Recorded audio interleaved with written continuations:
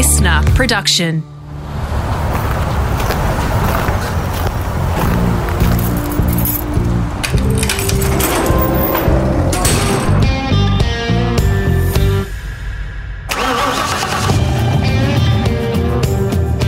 G'day, it's Rusty here, all set for part 2 of my podcast with F1 legend and Australian Motorsport Hall of Famer Alan Jones. Now, if you've landed on the grid here and not taken part in qualifying for part 1, jump back to the library and get into it. From the lessons his dad Stan taught him, making ends meet in the early years of F1 and how tough that was, making it to Formula 1 and winning the world title, plus Can-Am cars and a whole lot more. We begin part 2 by talking about his relationship with former F1 Supremo Bernie Ecclestone and a strategic play to miss a race in South Africa. First of all, I love Bernie. I mean, Bernie gets shit-canned like you wouldn't believe. He has done some wonderful things for Formula 1. And Bernie is a man of his word, I can tell you. If Bernie shakes your hand, that is it. What happened was I fronted down to Kyalami for the South African Grand Prix, and when I arrived at the hotel and booked in, the bloke at the desk said, Mr. Ecclestone would like to see you in his suite or his penthouse, wherever he stayed. I said, shit, what have I done? And so I duly went up there, and he said, come in. And the first thing he said when I went in, he said, how do you feel? I said, yeah, fine. Why? He said, you don't look very well. But this is typical Bernie. He has an unbelievable sense of humour. And I said, no, I feel all right. Why? And then he explained to me what was going on, that this Senator Jesse Jackson had threatened Beatrice. And when I used to drive the Beatrice, people had no idea who Beatrice was. I mean, it was the 8th largest company in America. I mean, it's bigger than BHP. It's huge. Anyway, Jackson said that if that car races in Kyalami, where I'm pulling every black person out of the workforce. As you can imagine, there was thousands of them. So then Beatrice shit themselves, of course, and didn't quite know what to do. They didn't want to be seen to be kowtowing to this individual, and they didn't want all their workforce to be pulled out, which would have cost them absolute millions. So typical Bernie, he's come up with a solution. He said, well, I guess if the driver gets crook and the car can't race, no one can win. I said, yeah, that sounds, yeah. He said, what are your chances of winning? I said, well, if I start now, it might be all right. Because, the car was dreadful. And he said, well, I'll tell you what, how about we give you first place? And no one knew, to this day, no one knows what Formula 1, the prize money is. And he said, you can wait until everyone goes to the circuit tomorrow, quietly check out, go home and spend a week or two with your family in Australia, and then just go back to England. And I thought, that sounds all right to me. I mean, because the car was very uncompetitive. So to me, that sounded like a really good deal. So that morning I waited until everyone went to the circuit, and I checked out, and Qantas being, then hypocrites, they wouldn't fly into South Africa because of the apartheid thing, but they knew damn well that people were flying from Johannesburg up to Harare and then getting on their flight to come home, which is what I did. So I flew up to Harare, stayed Saturday night there, I think it was, jumped on the plane the following morning and flew home. And then the press release was that I contracted this shocking virus and couldn't drive. And great strategy from a Bernie sense to play the chess pieces in that manner. He is such a lateral thinker, and he is just. Someone said you've got to get up very early in the morning to beat Bernie. I said, no, you just don't go to bed. He's an operator. Yeah. Another question from a fan here, Mark Jones. The best car that you ever drove and recollections of it, is that the car we reflected on before? Oh, I'd have to say the 07, FW07B. There's certain cars that you hop into, and a 935 Porsche, believe it or not, was one of them. You hop into them and you just feel immediately at home. You feel comfortable. The ergonomics are there. It just feels good, And 9 times out of 10, that's how it turns out. It's like you very rarely see an ugly car in the winner's circle. And I just felt at home with the FW07. I could do anything with it. I mean, I felt pretty good in the 06 as well, and I probably prefer the 07 simply because it was more competitive. But that was by far and away my favourite car. You also drove, in a one-off sense, the six-wheeler that they made. You went off and tested it. I think 4 wheels at the back, 2 at the front. What did you think of that car? I think you'd been to maybe Las Vegas the weekend before and jumped on a plane and went back over and tested that in Europe, didn't you? Yeah, I was at Las Vegas, and I was lucky enough to win that Grand Prix. And Frank said, I want you to come back and drive the six-wheeler at Donington, because at that stage I'd told him that I wanted to knock it on the head. And I said, Frank, I don't want to go, mate. I just want to go home, It's and particularly at that time of the year, I knew that England would be freezing bloody cold. He said, come on, come back and have a drive it and see what you think. And I think he was hoping that I'd hop in it and think, this thing's a bit of a tool, blah, blah, blah. Anyway, to be honest, I didn't feel any difference at all. It's not like it had better grip. It's not like it had put its power. I just didn't feel any different. The only thing I felt was the bloody motorhome was freezing cold. I stayed at a motel where I had to put boiling water over the lock of the car so I could unlock it. And I'm thinking, this is all the reasons I want to go home, So that's what I did. Had it been different? I mean, let's say some of that extraneous stuff that was, wearing you down, but had the car been competitive, might you have been tempted to change your mind? Oh, I think so. I mean, like any driver, if you hopped in the thing and thought this is going to give me an unfair advantage, I'm down for a bit. It's like what you said at the beginning of this podcast, like, had we have had social media, in one respect I hated it, but certainly if we would have had mobile phones and cable TV and things like that, I probably would have done another couple of years, because I know this sounds very stupid, but you'd go back to a hotel, particularly if you were doing testing at Rickard in winter, and you had to stop at 3 o'clock, 2:30, 3 o'clock, because it was getting dark and cold and everything. So you'd go back to the room. I was never a big book reader. So, what do you do? Had I been able to put on cable TV or jump on the mobile phone and talk to my mates, I'm sure that would have given me a bit more encouragement to stay on for another couple of years. But they're the little things that wear you down.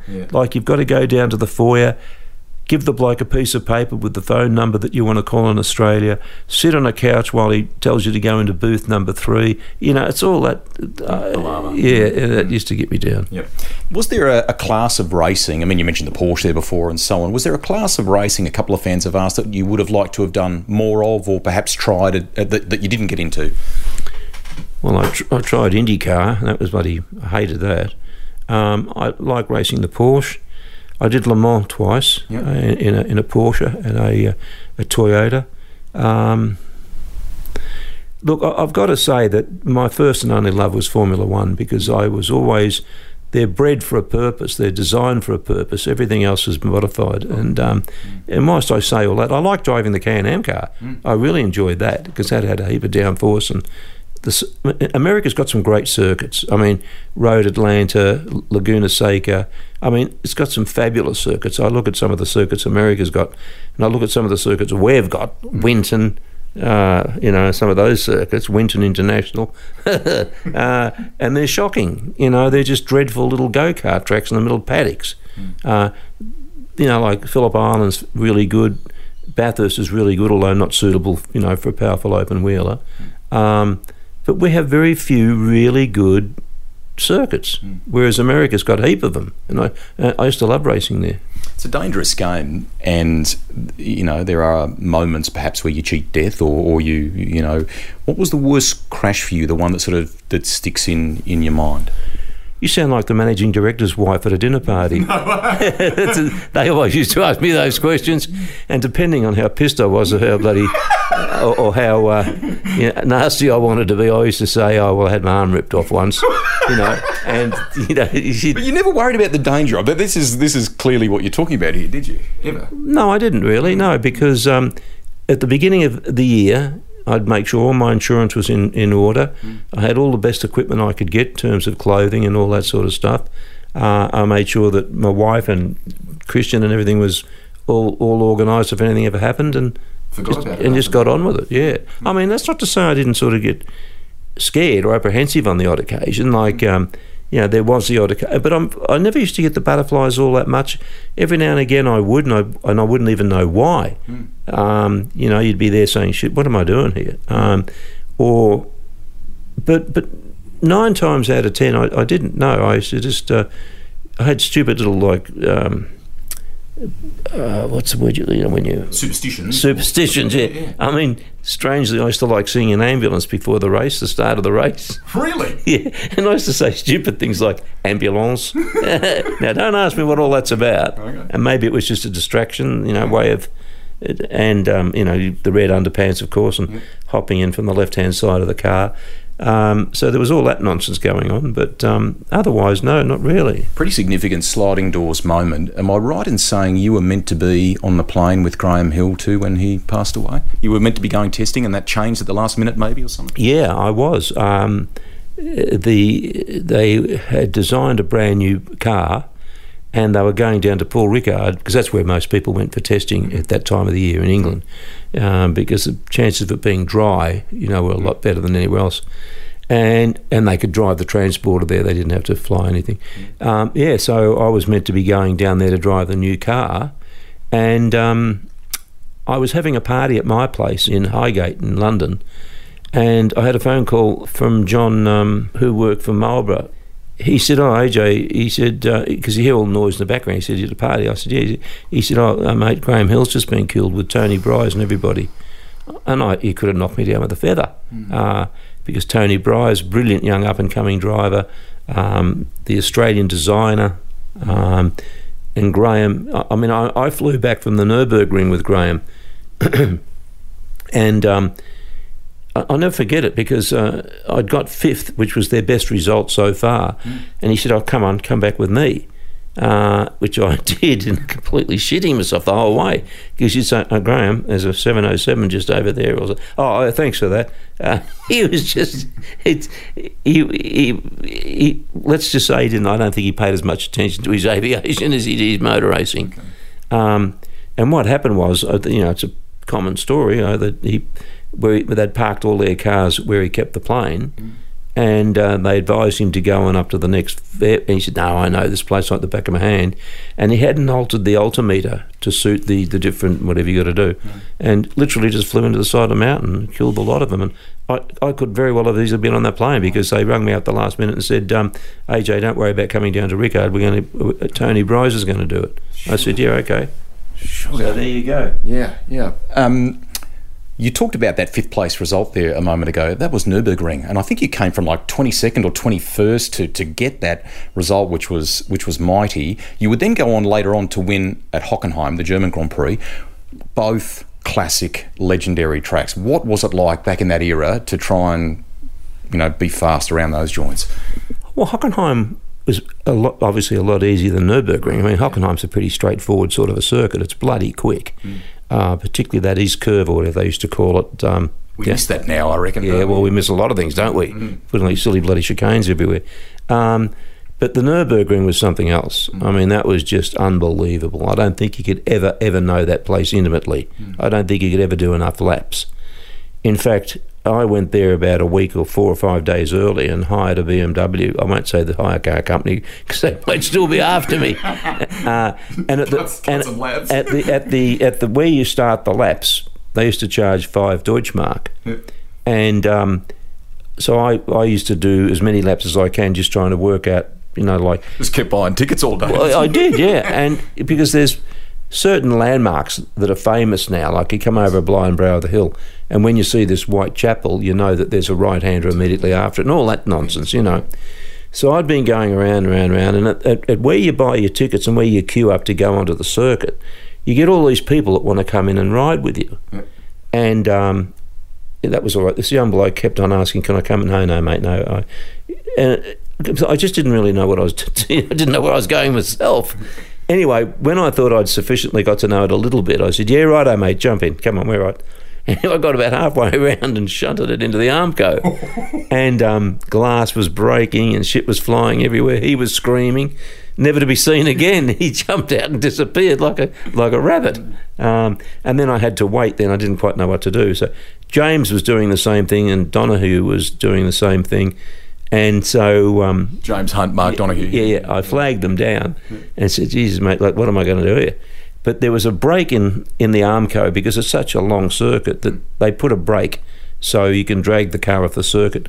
And where that happens is like little huts where the marshals can either stay overnight or have their get lunch or whatever. So we decided to wait until evening, dark, and then we got the car off the track.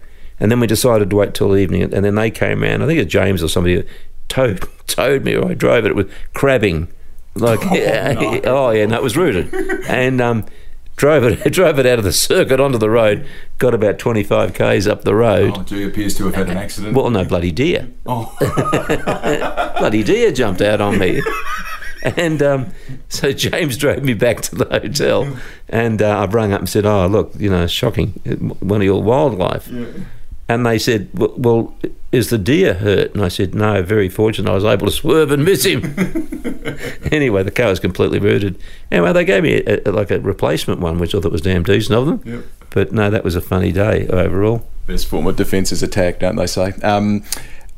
One here from, what have we got here? Sorry, this is a couple of questions from listeners. Lucas McKentry says, the 3 quickest F1 drivers that you raced against. Did you ever think about that stuff, or was it always just about you and trying to be the fastest and not think about the opposition?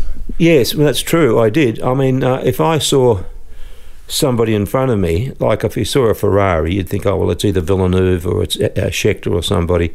You wouldn't dwell on that fact. I mean, to me, they were just a thing to be passed, an object. There's a car, and I had to get past it. Obviously, you put it in your mind. I mean, they call it telemetry now. We had telemetry in our helmets. You'd say, well, okay, there's whatever. He's hard to pass. I mean, Villeneuve, when you passed Villeneuve, you earned it. He would never give you room. You could tell straight away, helmet colour, you knew who it was. Absolutely, and you'd think, oh, here we go, we're going to rub wheels or something here, because he's just not going to give way. Because with all due respect, I loved him, and he was unbelievable, but he was never, ever going to die in bed, I tell you. When you look back and see the amount of shunts that he's had, and he used to do some very silly things, like rubbing wheels unnecessarily. I mean, I don't mind rubbing wheels. I mean, I'm all for it. But like at Zandvoort, for instance, when he went off and tore the back left-hand wheel off, the only thing that was hanging on was the brake lining. And he drove it all the way around the circuit back to the paddock like that. Now, of course, most of the Italians and a lot of people think, oh, Gilles, yeah, fantastic, what a hero and blah, blah. I reckon I told him, I said, you're a bloody idiot, mate. Like, I mean, at the end of the day, I could have been coming up behind you, that brake line could have snapped, and that wheel could have come back and hit me and killed me. So I just think you're a dick. But Gilles, he just rub his shoulders, shrug his shoulders, off he'd go, which is fine, because in those days we all made our own arrangements, like even to the extent where it has been known for other people to do brake testing. If they got a bit dirty with somebody, if they thought somebody had done something wrong, they'd give them a bit of brake test. Because we had a certain thing about being old enough to look after yourself and not be body coddled by FIA and bloody managers and makeup artists and Christ knows what. So, Gilles was a hard man to pass. Ronnie Peterson was a quick driver. Andretti actually was he wasn't underrated. He was one of Mario Andretti is probably one of the true legends of motorsport. I mean, that guy can drive anything. NASCAR, sports car, you name it. Mario, not only could he drive it, he was super competitive, yeah. And I feel very fortunate to have raced against a lot of those sort of guys.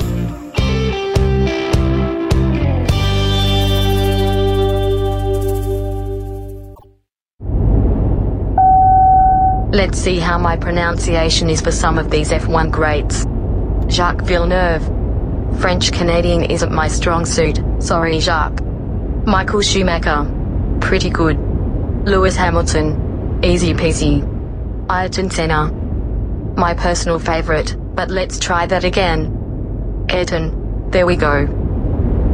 A couple to finish here, maybe in the touring car landscape, if you don't mind. Mark Osler, a broadcast colleague of mine who you would have known from the Channel 7 days, he told me this great story about you taking him on a hot lap of Bathurst in the Sierra. And he reckons you came out of the pit lane, you looked across at him, and you stuck it in fourth. And the car laboured And then all of a sudden the turbo came to life, and he said the thing was unbelievable. What were those Sierras like back in the day? They were shocking little things. I mean, they were undertired. Yep. They had nothing off 600 horsepower, and as Mark told you, you'd put your foot down, there'd be about a 9-hour lag. So they were just nasty things to drive, and anyone who says they were fun or they were good is a masochist. But having said that, there was nothing else around that could beat them because they were that bloody quick. But I remember I put it on the front row of the grid. Tony Longhurst and myself did exactly the same times to get on the front row of the grid. But Frank Gardner didn't like the fact that I was on the front row of the grid with the person that he was actually working for. So we found a mechanical problem with my car not long before the pit lane opened. So I had to wait in the pit lane until they fixed the mechanical problem, and then had to take up my spot on the rear of the grid. Frank was good, I tell you. But yeah, they were a challenging little thing. The very first time I ever drove one was at a circuit that I never particularly liked, just outside of Sydney, little amphitheatre covered. Amaroo Park? Amaroo Park. Go-kart track. And anyway, I whacked it on pole. But of course, I wasn't quite used to the fact that the bloody tyres would wear out in about 0.3 of a second, because they had that much bloody horsepower that they'd wheel spin and carry on, and they were under-tyred anyway. But no, they were a challenge. Yeah. How do you frame the Bathurst chapter? You reflected on it being such a legendary circuit before and great place to drive. It would have been nice to have ticked that one, wouldn't it? It would, as Gracie keeps on telling me, open wheelers are for Sheilas. And you might have won the World Championship, mate, but you haven't won Bathurst. My only claim to fame is I got second, and I won the 12-hour, but I haven't won the big one, see? So, you're nothing. So, yeah, but I mean, I like Bathurst. I mean, I won't pretend I look forward to going there, because I don't think anyone would like to... You wouldn't voluntarily go to Bathurst. It's like I went to Malala one year to test the Falcon, and I went into the local shop at the village, and she said, "You're Alan Jones?" I said, "Yeah." She said, "What are you doing here?" I said, "I just come here for my holidays. I come here annually, bring the kids with the caravan." And she said, "Oh, really? What do you like about it?" I mean, hello. So you can have fun sometimes. I love your sense of humour, mate. It's never left you, which is great. You and I actually got to work together very briefly at Channel 9. We did a race at Eastern Creek, the motorcycle GP there, and we called the support races. Great chapter for you there with the late Darrell Eastlake and Baz, who's now gone as well, and it really helped Formula One go next level in terms of its exposure to this country, didn't it? Well, Barry and Daz, I mean, they were bloody characters. Daz was a bloody dag.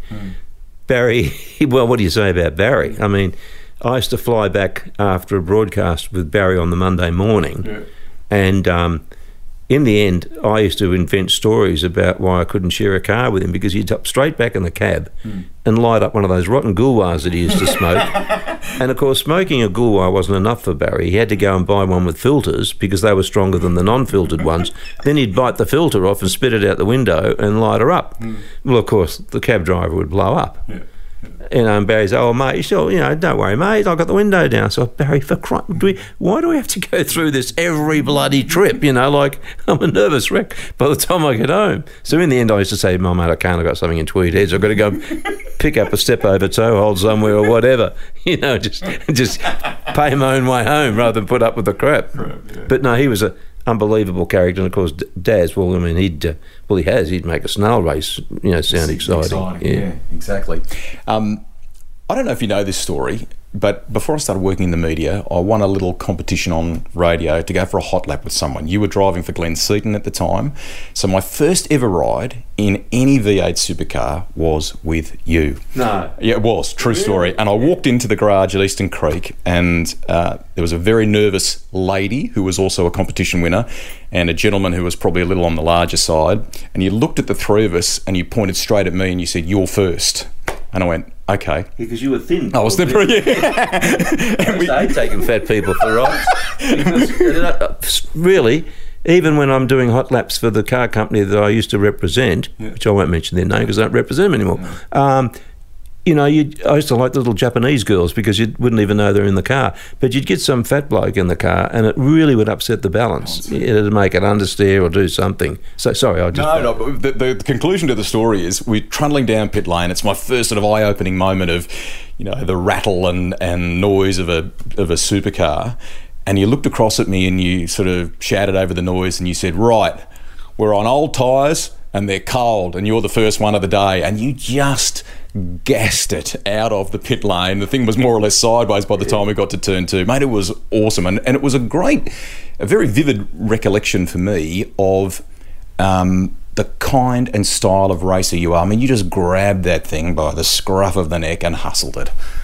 Well, once again, I don't know how to explain this, but that's why Patrick always used to get me to test the car, because I'm a big believer, and when you've got the bum in the car, you just give it all the time. It doesn't matter whether you're testing or racing or whatever.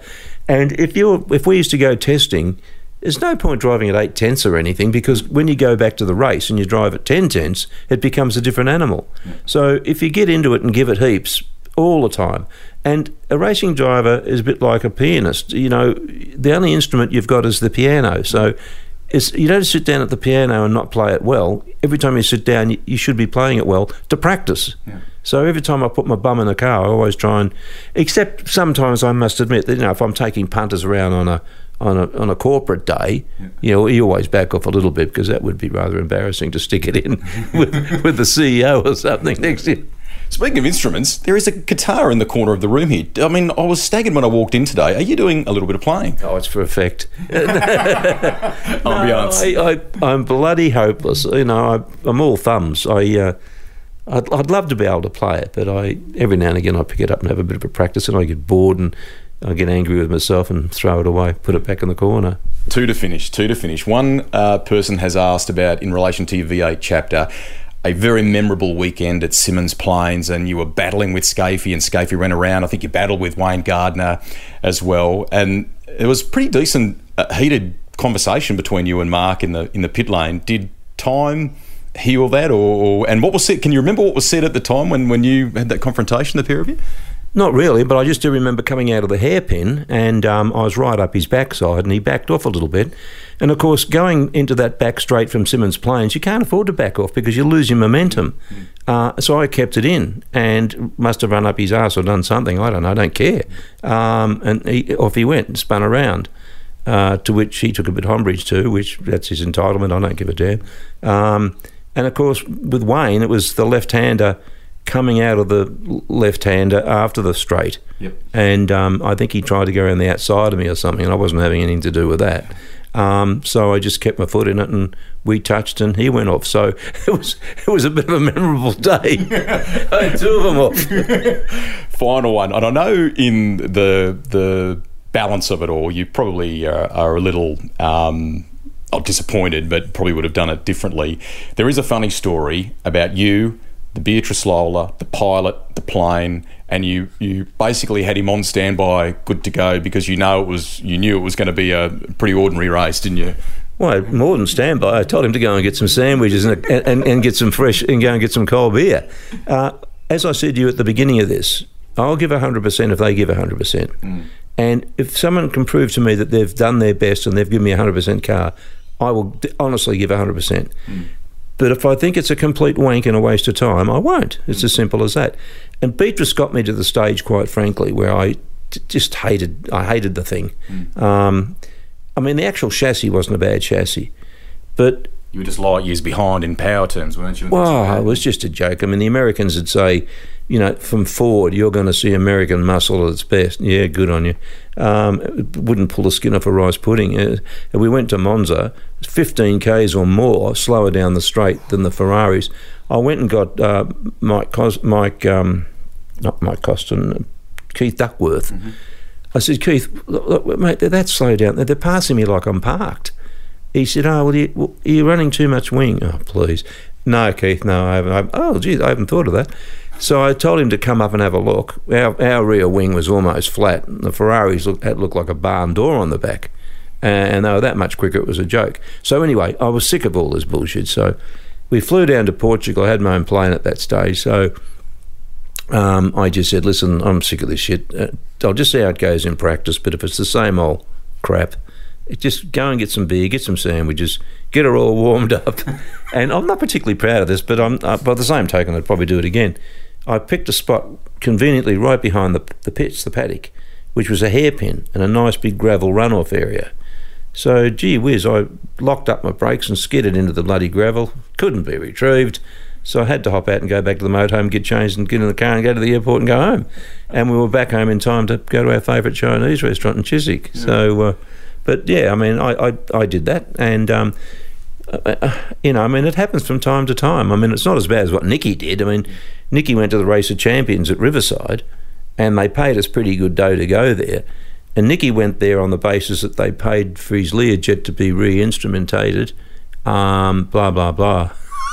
And he got in, and I think the first thing he would declutched the thing at about 90,000 revs and blew the shit house out of it, and then said, right, instruments are all ready, straighten the Learjet home. Oh, right. But, I mean, I love Nicky. I mean, we miss him, don't we? Oh, mate. They all called him now the professor, or what do they call him? But Prost is called that. But they used to call Nicky. Anyway, but Nicky loved a beer. He liked the odd cigarette. You know, he actually, the bloke that used to come and wash his cars, rather than pay him money, Nicky'd give him one of his trophies. So that's, you know, he was a really down-to-earth. I really loved Nicky. He was a good bloke. It's been great to shoot the breeze with you, mate, and I'm sure there's a gazillion more stories. It's been very kind of you to spend this time. And from everyone, congrats on what you've done, and I'm really thrilled, mate, that you'll be with Channel 10 this weekend and this coming weekend for the Grand Prix, I should say, and also that you're at our home race and we're celebrating the 1980 World Champion, because that's the right thing. Well, I might have been able to get a ticket from them. Who knows? Had a bit of trouble so far.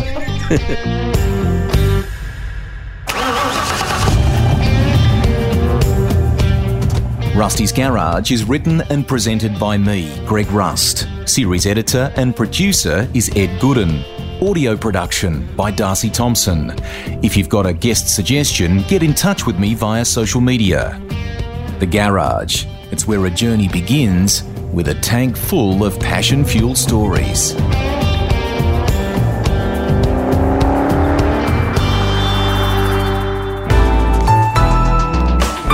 Listener.